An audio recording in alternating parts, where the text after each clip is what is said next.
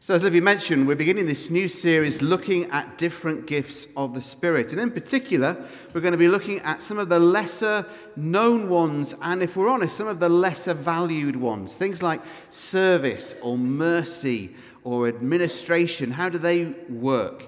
Now, we're beginning with this particular one, the gift of speaking in tongues, which actually, I'm from the north of England, so I say the word tongue in a particular way. Some of you will say tongue, some of you will say tongue, some of you will say tongues. I say tongue. It's sort of in between. Just get that out there, and for the next 25 minutes, you'll be listening out. Is he a tongue, or a ting, or what's going on there? But it's the gift of speaking in tongues. Now, that is not the gift that people have undervalued. The gift of praying or speaking in tongues is one that actually, if anything, has been overvalued. And we'll see why in a few moments. Next week, we're going to look at the gift of prophecy and how that differs.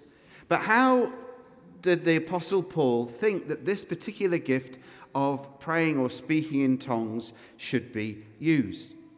Well, the first thing to say is that we're talking about the gifts of the Holy Spirit, and we're talking about the fruit of the Holy Spirit. Let's get some basics out there right at the beginning. The Holy Spirit is the third person of the Trinity, Father, Son, Holy Spirit. In the Old Testament, the Holy Spirit was there at creation, hovering over the waters, and the Holy Spirit was given, we're told, to kings and prophets and priests for a limited time, for a specific purpose, and then the Spirit of God would be withdrawn from people. Once Jesus ascended into heaven, and we'll be remembering that this Thursday in the life of the church's year, on the Ascension Day, Jesus goes up into heaven. On Pentecost, which we're remembering in 2 weeks' time, on Pentecost Sunday, we celebrate the giving of the Holy Spirit in a new way. Now the Holy Spirit is available to every Christian. The Holy Spirit is given to every Christ follower. Every believer in Jesus Christ has the Holy Spirit living inside him or her. You cannot be a Christian without the Holy Spirit living in you. But the Holy Spirit then does two things. Firstly, the Holy Spirit produces what's called the fruit of the Spirit. One of the other titles of the Holy Spirit is the Spirit of Jesus. So what the Holy Spirit does is he reproduces the characteristics of God, the characteristics of Jesus, the fruit of the Spirit in your life and my life. So, love, joy, peace, patience, kindness, gentleness, faithfulness, goodness, and self-control. The character of God being reproduced in us. But it's not just the character of God that the Holy Spirit produces, it's also the abilities of God. And those are the gifts of the Holy Spirit. Jesus had all the gifts of the Holy Spirit because he was Jesus, he was God become a human being. We, as the church, are the body of Christ. So between us, we should be exhibiting, demonstrating, manifesting the gifts of the Holy Spirit. So every Christian has at least one spiritual gift. At least one spiritual gift. People differ as to whether all the gifts of the Holy Spirit are available to all Christians. We can chat over coffee if you want. But you will have at least one, if not two or three gifts that God has given to you. But this particular gift, the gift of the Holy Spirit and praying in tongues, is controversial, and it has always been controversial. The whole reason that Paul has to write these 3 chapters in 1 Corinthians, chapters 12, 13, and 14, is that way back at the start of the church, this early church in Corinth, they were misusing the gift of praying, speaking in tongues. And that's why Paul writes this letter and includes chapters 12, 13, and 14. So this is nothing new. But this is also the gift, if we're honest, that we struggle most to understand. Because it's the most supra-rational. It just doesn't seem in some ways to make sense to us. Why would God want us to pray in a language that we don't understand? It doesn't seem to make much sense. It's a gift that's been used to make people feel very guilty at times if they haven't got that gift.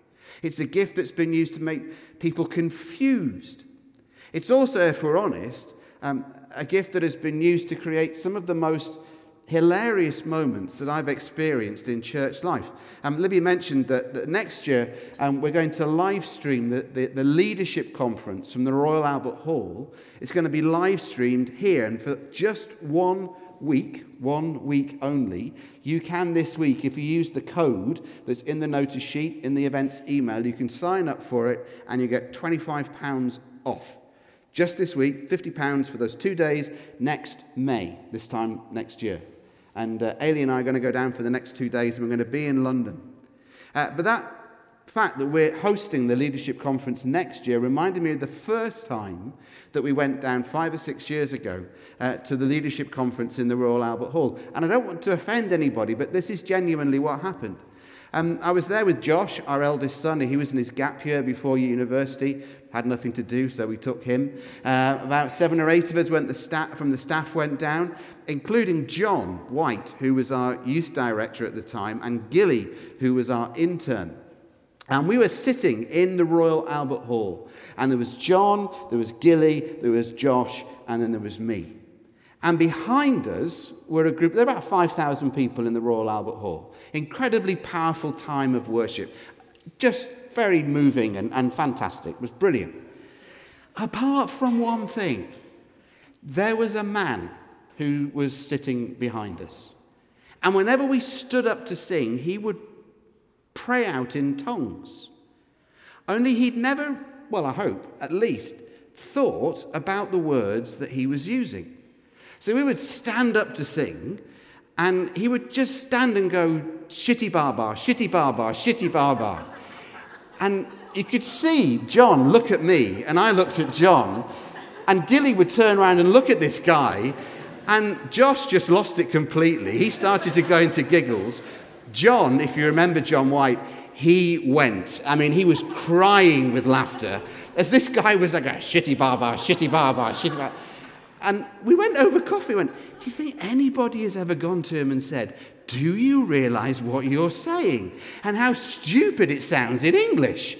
Shitty bar bar, shitty bar bar, shitty bar. That's the only time I've sworn, probably, in 22 years of preaching at P's and G's. And so stuff like that happens with the gift of praying in tongues, and we think, really? Is that really what God meant it for? Is that really how God intended it to be used? Hopefully not. But it has divided people. For some Christians, it defines who they are. If you're in some Pentecostal denominations, the gift of praying in tongues is taken as evidence of being filled with the Holy Spirit. That particular denomination would look to the day of Pentecost and Acts chapter 2. It would say that the people were filled with the Holy Spirit and spoke in tongues, and that is a sign of being filled with the Holy Spirit. And in one Pentecostal denomination, the Assemblies of God, you can't actually become an ordained minister unless you speak in tongues.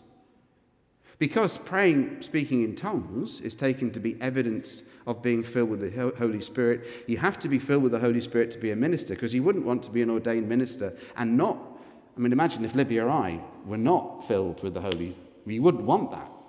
So in that particular denomination, the Assemblies of God, you can't actually get ordained unless you pray in tongues. But again, that seems to be at odds, as we'll see in a minute, with what the Apostle Paul taught in Corinth. The gift of speaking in tongues also is not a particularly or uniquely Christian phenomenon. One of the reasons that the church in Corinth was getting it wrong was because they came from a pagan religious background in Corinth, where they were well used in the Greek mystery religions to people in Corinth praying and speaking in ecstatic utterances or speaking in tongues. And that's why Paul says in 1 Corinthians chapter 12, verse 2, somehow or other you were influenced, you were moved. Because he's using that term that they would be familiar with, that as people were caught up in worship and they gave out these ecstatic utterances in the pagan Greek mystery religions, They then brought that experience into the church and expected the same sort of thing to happen. You can see it even now in today's church, where in the charismatic movement, in the UK, in the States, in Europe, often if something is spontaneous, that is taken that it's more spiritual. If it's planned, it's less spiritual. But if it's spontaneous in the moment, that must mean it's more spiritual. Exactly the same was happening in Corinth. If it was spontaneous, if you were, and the more deep or the more dramatic the experience, the more spiritual that particular experience was taken to be. You'll see it in Hinduism and Buddhism today, that particular criteria is still used. It's even there in Islam. You may know that Muslims are divided effectively into three groups. There's the Shiites and the Sunnis, and we hear a lot about those two in particular with regard to radicalization. But there's a third group called the Sufis. And the Sufis are charismatic Muslims. They are people who will heavily lean on worship, and you've probably best seen them.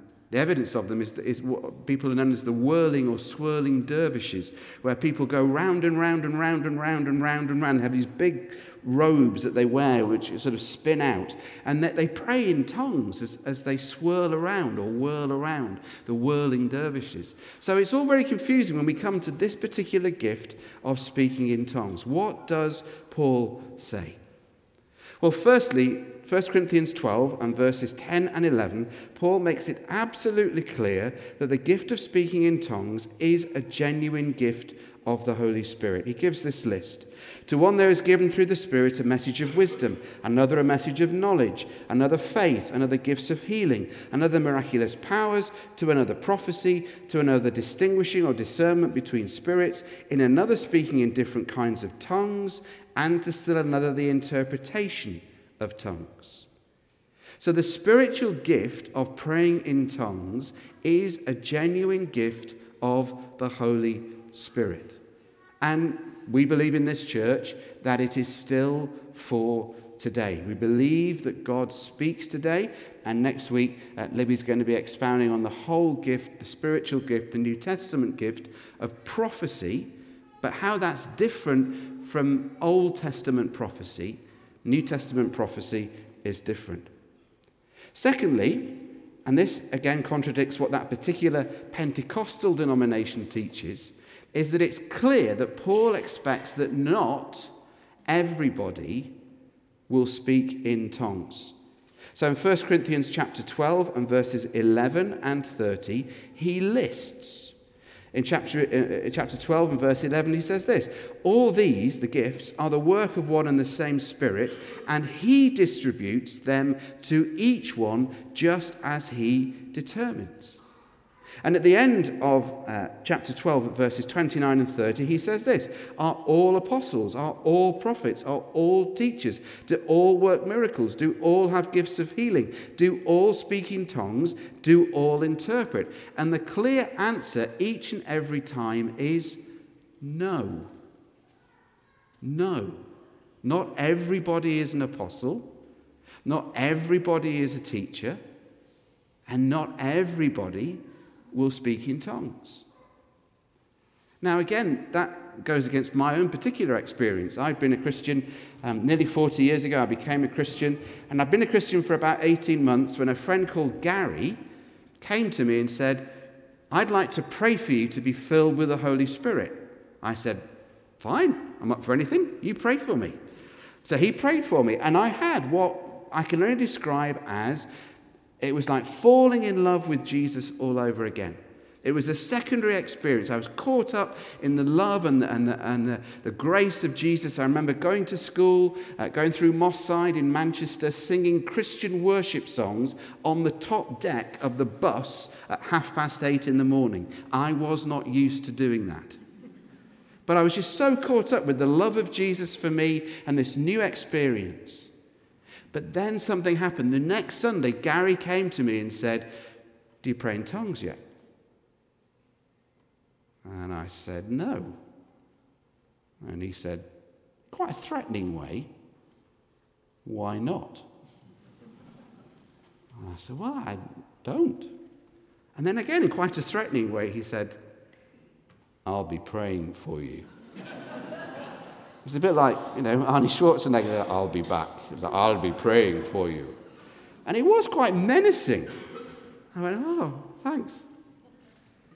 And for the next 6 months, every Sunday night, because that's when the youth group met after church, Gary would come to me and ask me, have you prayed in tongues yet? No. Have you prayed in tongues yet? No. Have you prayed in tongues yet? No. I'll be praying for you. Now, I wasn't confident enough at that stage to say, well, if I'm not praying in tongues, maybe it's your prayers that aren't strong enough. But I didn't go there. But I felt really guilty for about 2 years. I went to university and then met some friends who helped me understand more about the gift and other spiritual gifts as well. So it is a genuine gift of the Holy Spirit. Paul makes it clear that not everybody will speak in tongues. But thirdly, Paul makes it very clear that above all things, it is not a reason, if you have this gift, it is not a reason for spiritual pride. Paul gives two lists in 1 Corinthians 12:10 and chapter 14 and verse 6 of spiritual gifts. In 1 Corinthians 12 and verses 14 to 31, he lays out all these spiritual gifts. There are other lists in Ephesians and in Romans. So there's about 25, 28. There's no exhaustive list of the gifts of the Holy Spirit. But Paul is basically saying all the gifts of the Holy Spirit are of equal importance. And God gives different gifts to different people just as he determines. But it's quite striking that in the two lists of the Holy Spirit's gifts that he articulates and writes out in 1 Corinthians 12, the gift of speaking in tongues is the last one in both lists. And Paul says, I would far rather you prophesy than speak in tongues. I long that every one of you could speak in tongues, but I would far rather you prophesy. And what Paul seems to be saying is there is no league table of spiritual gifts where one gift is more important than the other. But if there was, then the gift of speaking in tongues would be at the bottom. It would be the Brechin City of spiritual gifts. If anything you know about Scottish football, Brechin City has gone the whole season without winning one game. The whole season. So Paul is saying the gift of speaking in tongues is the Brechin City of spiritual gifts. If you've got this gift, it is not a reason for spiritual pride, for you to somehow think that you are better than other Christians. But if we're honest, particularly in the 80s and 90s, when I was growing up in the charismatic movement in the church in the UK, that was how the gift of speaking in tongues was presented. If you had this gift, then you were really spiritual. If you had administration or service or voluntary martyrdom, they were lesser than the gift of speaking in tongues. That was really spiritual. But that's not what Paul says. Paul emphasizes also, therefore, the need for love. I've said this before, you've heard me say it, but as a trained professional theologian, there is a reason why 1 Corinthians 13 comes after 1 Corinthians 12 and before 1 Corinthians 14. Chapters 12, 13 and 14 are all about the gifts of the Holy Spirit, and that's why, bang in the middle of them, Paul writes this amazing chapter about love. He says, if you don't have love, you are a clanging cymbal, you are a gong, you're worth nothing, your words are worth nothing. If you haven't got love, when you're using gifts of the Holy Spirit, they're worthless, Paul says. But what he does speak about are different kinds of tongues, 1 Corinthians 12 and verses 28. And then in 1 Corinthians 13 and verse 1, he says, if I speak in the tongues of men or of angels. And I find some thinking that's been done on this really helpful to think about it in this way, that there may be at least two types of speaking in tongues. So Paul speaks about the tongues of men. And maybe that's what's happening in Acts chapter 2. When about Well, there's a whole crowd of people, we're told, on the day of Pentecost who hear the early disciples. When the Holy Spirit falls on them, they hear the early disciples praying and praising God. And we're told that there are representatives of about 15 different ethnicities or nations. And yet each one hears them speaking the prayers and the praises of God in their own language. So there's this group of Jewish disciples from Palestine who, as they pray and praise, when the Holy Spirit falls upon them, people from all over the known world, from the Roman Empire, from different provinces, 15 ethnicities or nations, hear their own language being spoken. And maybe within what's termed as glossolalia, that's the Greek for speaking in tongues, maybe this is xenolalia, speaking in an unlearned human language. And maybe that is what is happening on the day of Pentecost. And there are examples in the contemporary church where that's happened. If you read one of Jackie Pullinger's books, working in Hong Kong, she tells the story of a woman from Wales arriving in this church in Hong Kong and hearing a Cantonese Christian pray out loud in Welsh. This Cantonese Christian had never been to Wales, had never learnt Welsh, but this woman from Wales heard this Cantonese Christian praying in her native language, in Welsh. An unlearned human language. That can also cause confusion. I remember hearing a group of students at a particular university in England. They were studying French, and they were studying the New Testament, and they came across this particular passage and this particular teaching, and they thought, that's great, we don't need to revise for our finals. And they didn't, and they failed, because that's not the way that it works. But it's an unlearned human language.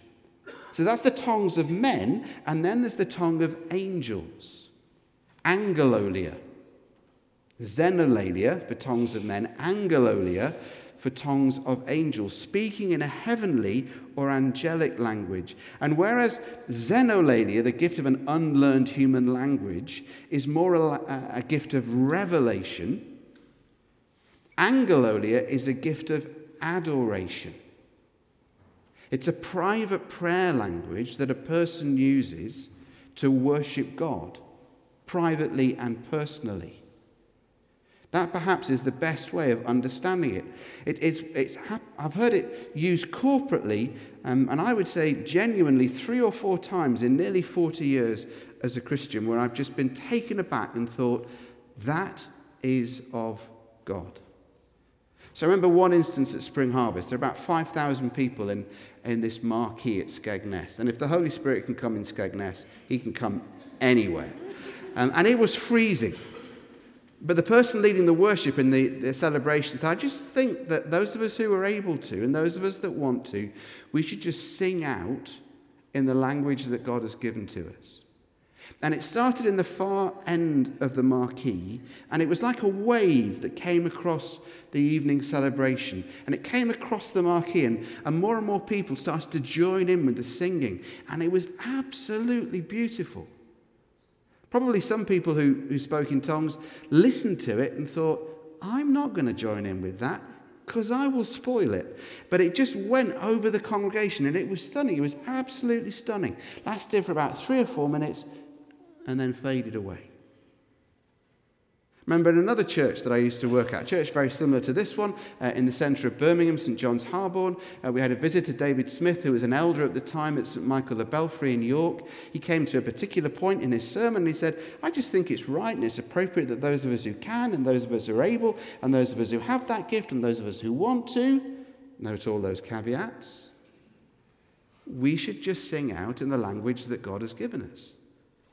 And again, it started in one particular part of the church, and it was like a wave that just came over the evening congregation. And it was just beautiful. And both at Spring Harvest and at St. John's that night, what we were left with was an incredibly profound sense of God's peace. There was just, where it was as if the curtains had been drawn back from heaven and the Holy Spirit had been poured out in a new way, and this thing of incredible beauty had been experienced by us. Now contrast that with the Pentecostal church that I went to for about a year when I was at university in Hull. And when I first went, it was a very traditional Pentecostal church. And something used to happen in that Pentecostal church at 11:10 and 7:10. 11:10 in the morning service and 7:10 in the evening service. At 11:10 in the morning and evening service, Uncle Bert, who was playing the keyboards or the piano over here, would hold the chord. And it was always the same chord. When he held the chord, Auntie Maisie over here, these aren't real names, but this is my memory, Auntie Maisie would start to pray, sing in tongues. That happened at 11:10 and 7:10 every week. After about 6 months, the church got a new minister. And it was beautiful to watch over the next year as he led that church through a process of renewal in the Holy Spirit. Because you see, the Pentecostal church at that time, it had the outward form, but it hadn't got the inner experience. And over the next 12 months, different people would lead in singing in tongues or praying in tongues. Now, Uncle Herbert and Auntie Maisie were not too happy about that, because their places had been usurped. But they weren't responding with the love that Paul speaks about in 1 Corinthians chapter 13. They'd lost the reason for why they were doing what they were doing. So it's a form of prayer, 1 Corinthians 14 and verse 2. Romans 8 verses 26 to 27, Paul writes there about we don't know how we ought to pray, but the Spirit intercedes with groans too deep for words. And sometimes that's how some people will pray in the Spirit. They will pray in tongues, and it's like a groaning, almost like a sort of childbirth noise that people are making. I do pray in tongues. I find it particularly helpful when I'm worshipping privately. And I find also when I don't know how to pray or what to say, or when I'm in a crisis, or particularly in spiritual warfare and deliverance situations, when I've been asked to pray for a person or to pray for a place, I will go and I will pray in tongues. And what I've noticed over the years that the prayer language that I use in those situations is different to the prayer language that I use in my own personal worship. There's a particular language, seemingly, that God gives me in those situations as opposed to the private and personal, more devotional worship. Angelolia seems to build up the individual, 1 Corinthians 14 and verse 1. You can pray in tongues, but the only person that's really being affected by it is you, because nobody understands really what you're saying. Xenolalia, a prophetic tongue with interpretation perhaps, not a translation, an interpretation, but a summary. And we do struggle with it because it is supra-rational. And we struggle actually because so often in church life we don't follow what Paul says in 1 Corinthians 12, 13 and 14. So Libby will say more about this next week, but if we're in a situation where somebody speaks out in a tongue as a prophetic word, there should just be silence as we wait for the interpretation. If there is no interpretation, two things are happening. One, somebody is using their private gift in a public context. Or two, the person who's got the interpretation hasn't been brave enough to say it. But Paul says there are three things. We need to be really clear, he says. And he gives three quick illustrations. He says it's like somebody playing a harp or pipe. And did you notice when Julie was reading those words? She's a musician. So she perked up and said, a harp or a pipe, i.e., this is really important. And Paul says if there's not a clear note, then you don't know, you can't distinguish what's being played. I mean, if these guys were all playing the same but different, like the sort of Morecambe and Wise thing, I'm playing the right tunes, but not necessarily in the right order, it wouldn't sound right. Paul says it's like a trumpet being sounded. In the ancient times, until fairly recently, a trumpet was used to give command to an army. But there's a trumpet sound for breakfast. There's a trumpet sound for charge. There's a trumpet sound for retreat. There's a trumpet sound for wake up. If you give the wrong one at the wrong time, the army's not going to know what to do. Paul says, be clear. And then thirdly, he says, it's like if there's not clarity in what's being said, people won't understand. He says it's like you hearing a language that you just don't understand. It's like me watching BBC Alba, the Gaelic channel. I haven't got a clue what's going on. Or when I used to, reach the end of my tether with Josh when he was small, and I have to confess this, probably to Kathy, that there were times when I would sit Josh down in front of Postman Pat in Welsh. He hadn't got a clue. I hadn't got a clue what was going on, but he saw the familiar pictures, and that was enough. The Apostle Paul says if people pray in tongues and there's not interpretation, it's like watching Postman Pat in Welsh. You need to understand what's going on. Paul says, however, 1 Corinthians 14 and verse 20, stop thinking like children. Grow up. Eagerly desire the greater gifts. I don't forbid that people pray in tongues, he says, but I long that you prophesy more. Don't expect everyone to have every gift, because you won't. But the real question is, what gifts has God given you? You see, when we stand before Jesus and have to give an account of our lives, it won't be good enough for us to say, yes, but I wanted the gift of praying in tongues, or I wanted the gift of ... You will be asked what you have done with what you have been given. You will not be asked about the things that you have not been given. So your job and my job is to discover what gifts we have been given and then get on and use them.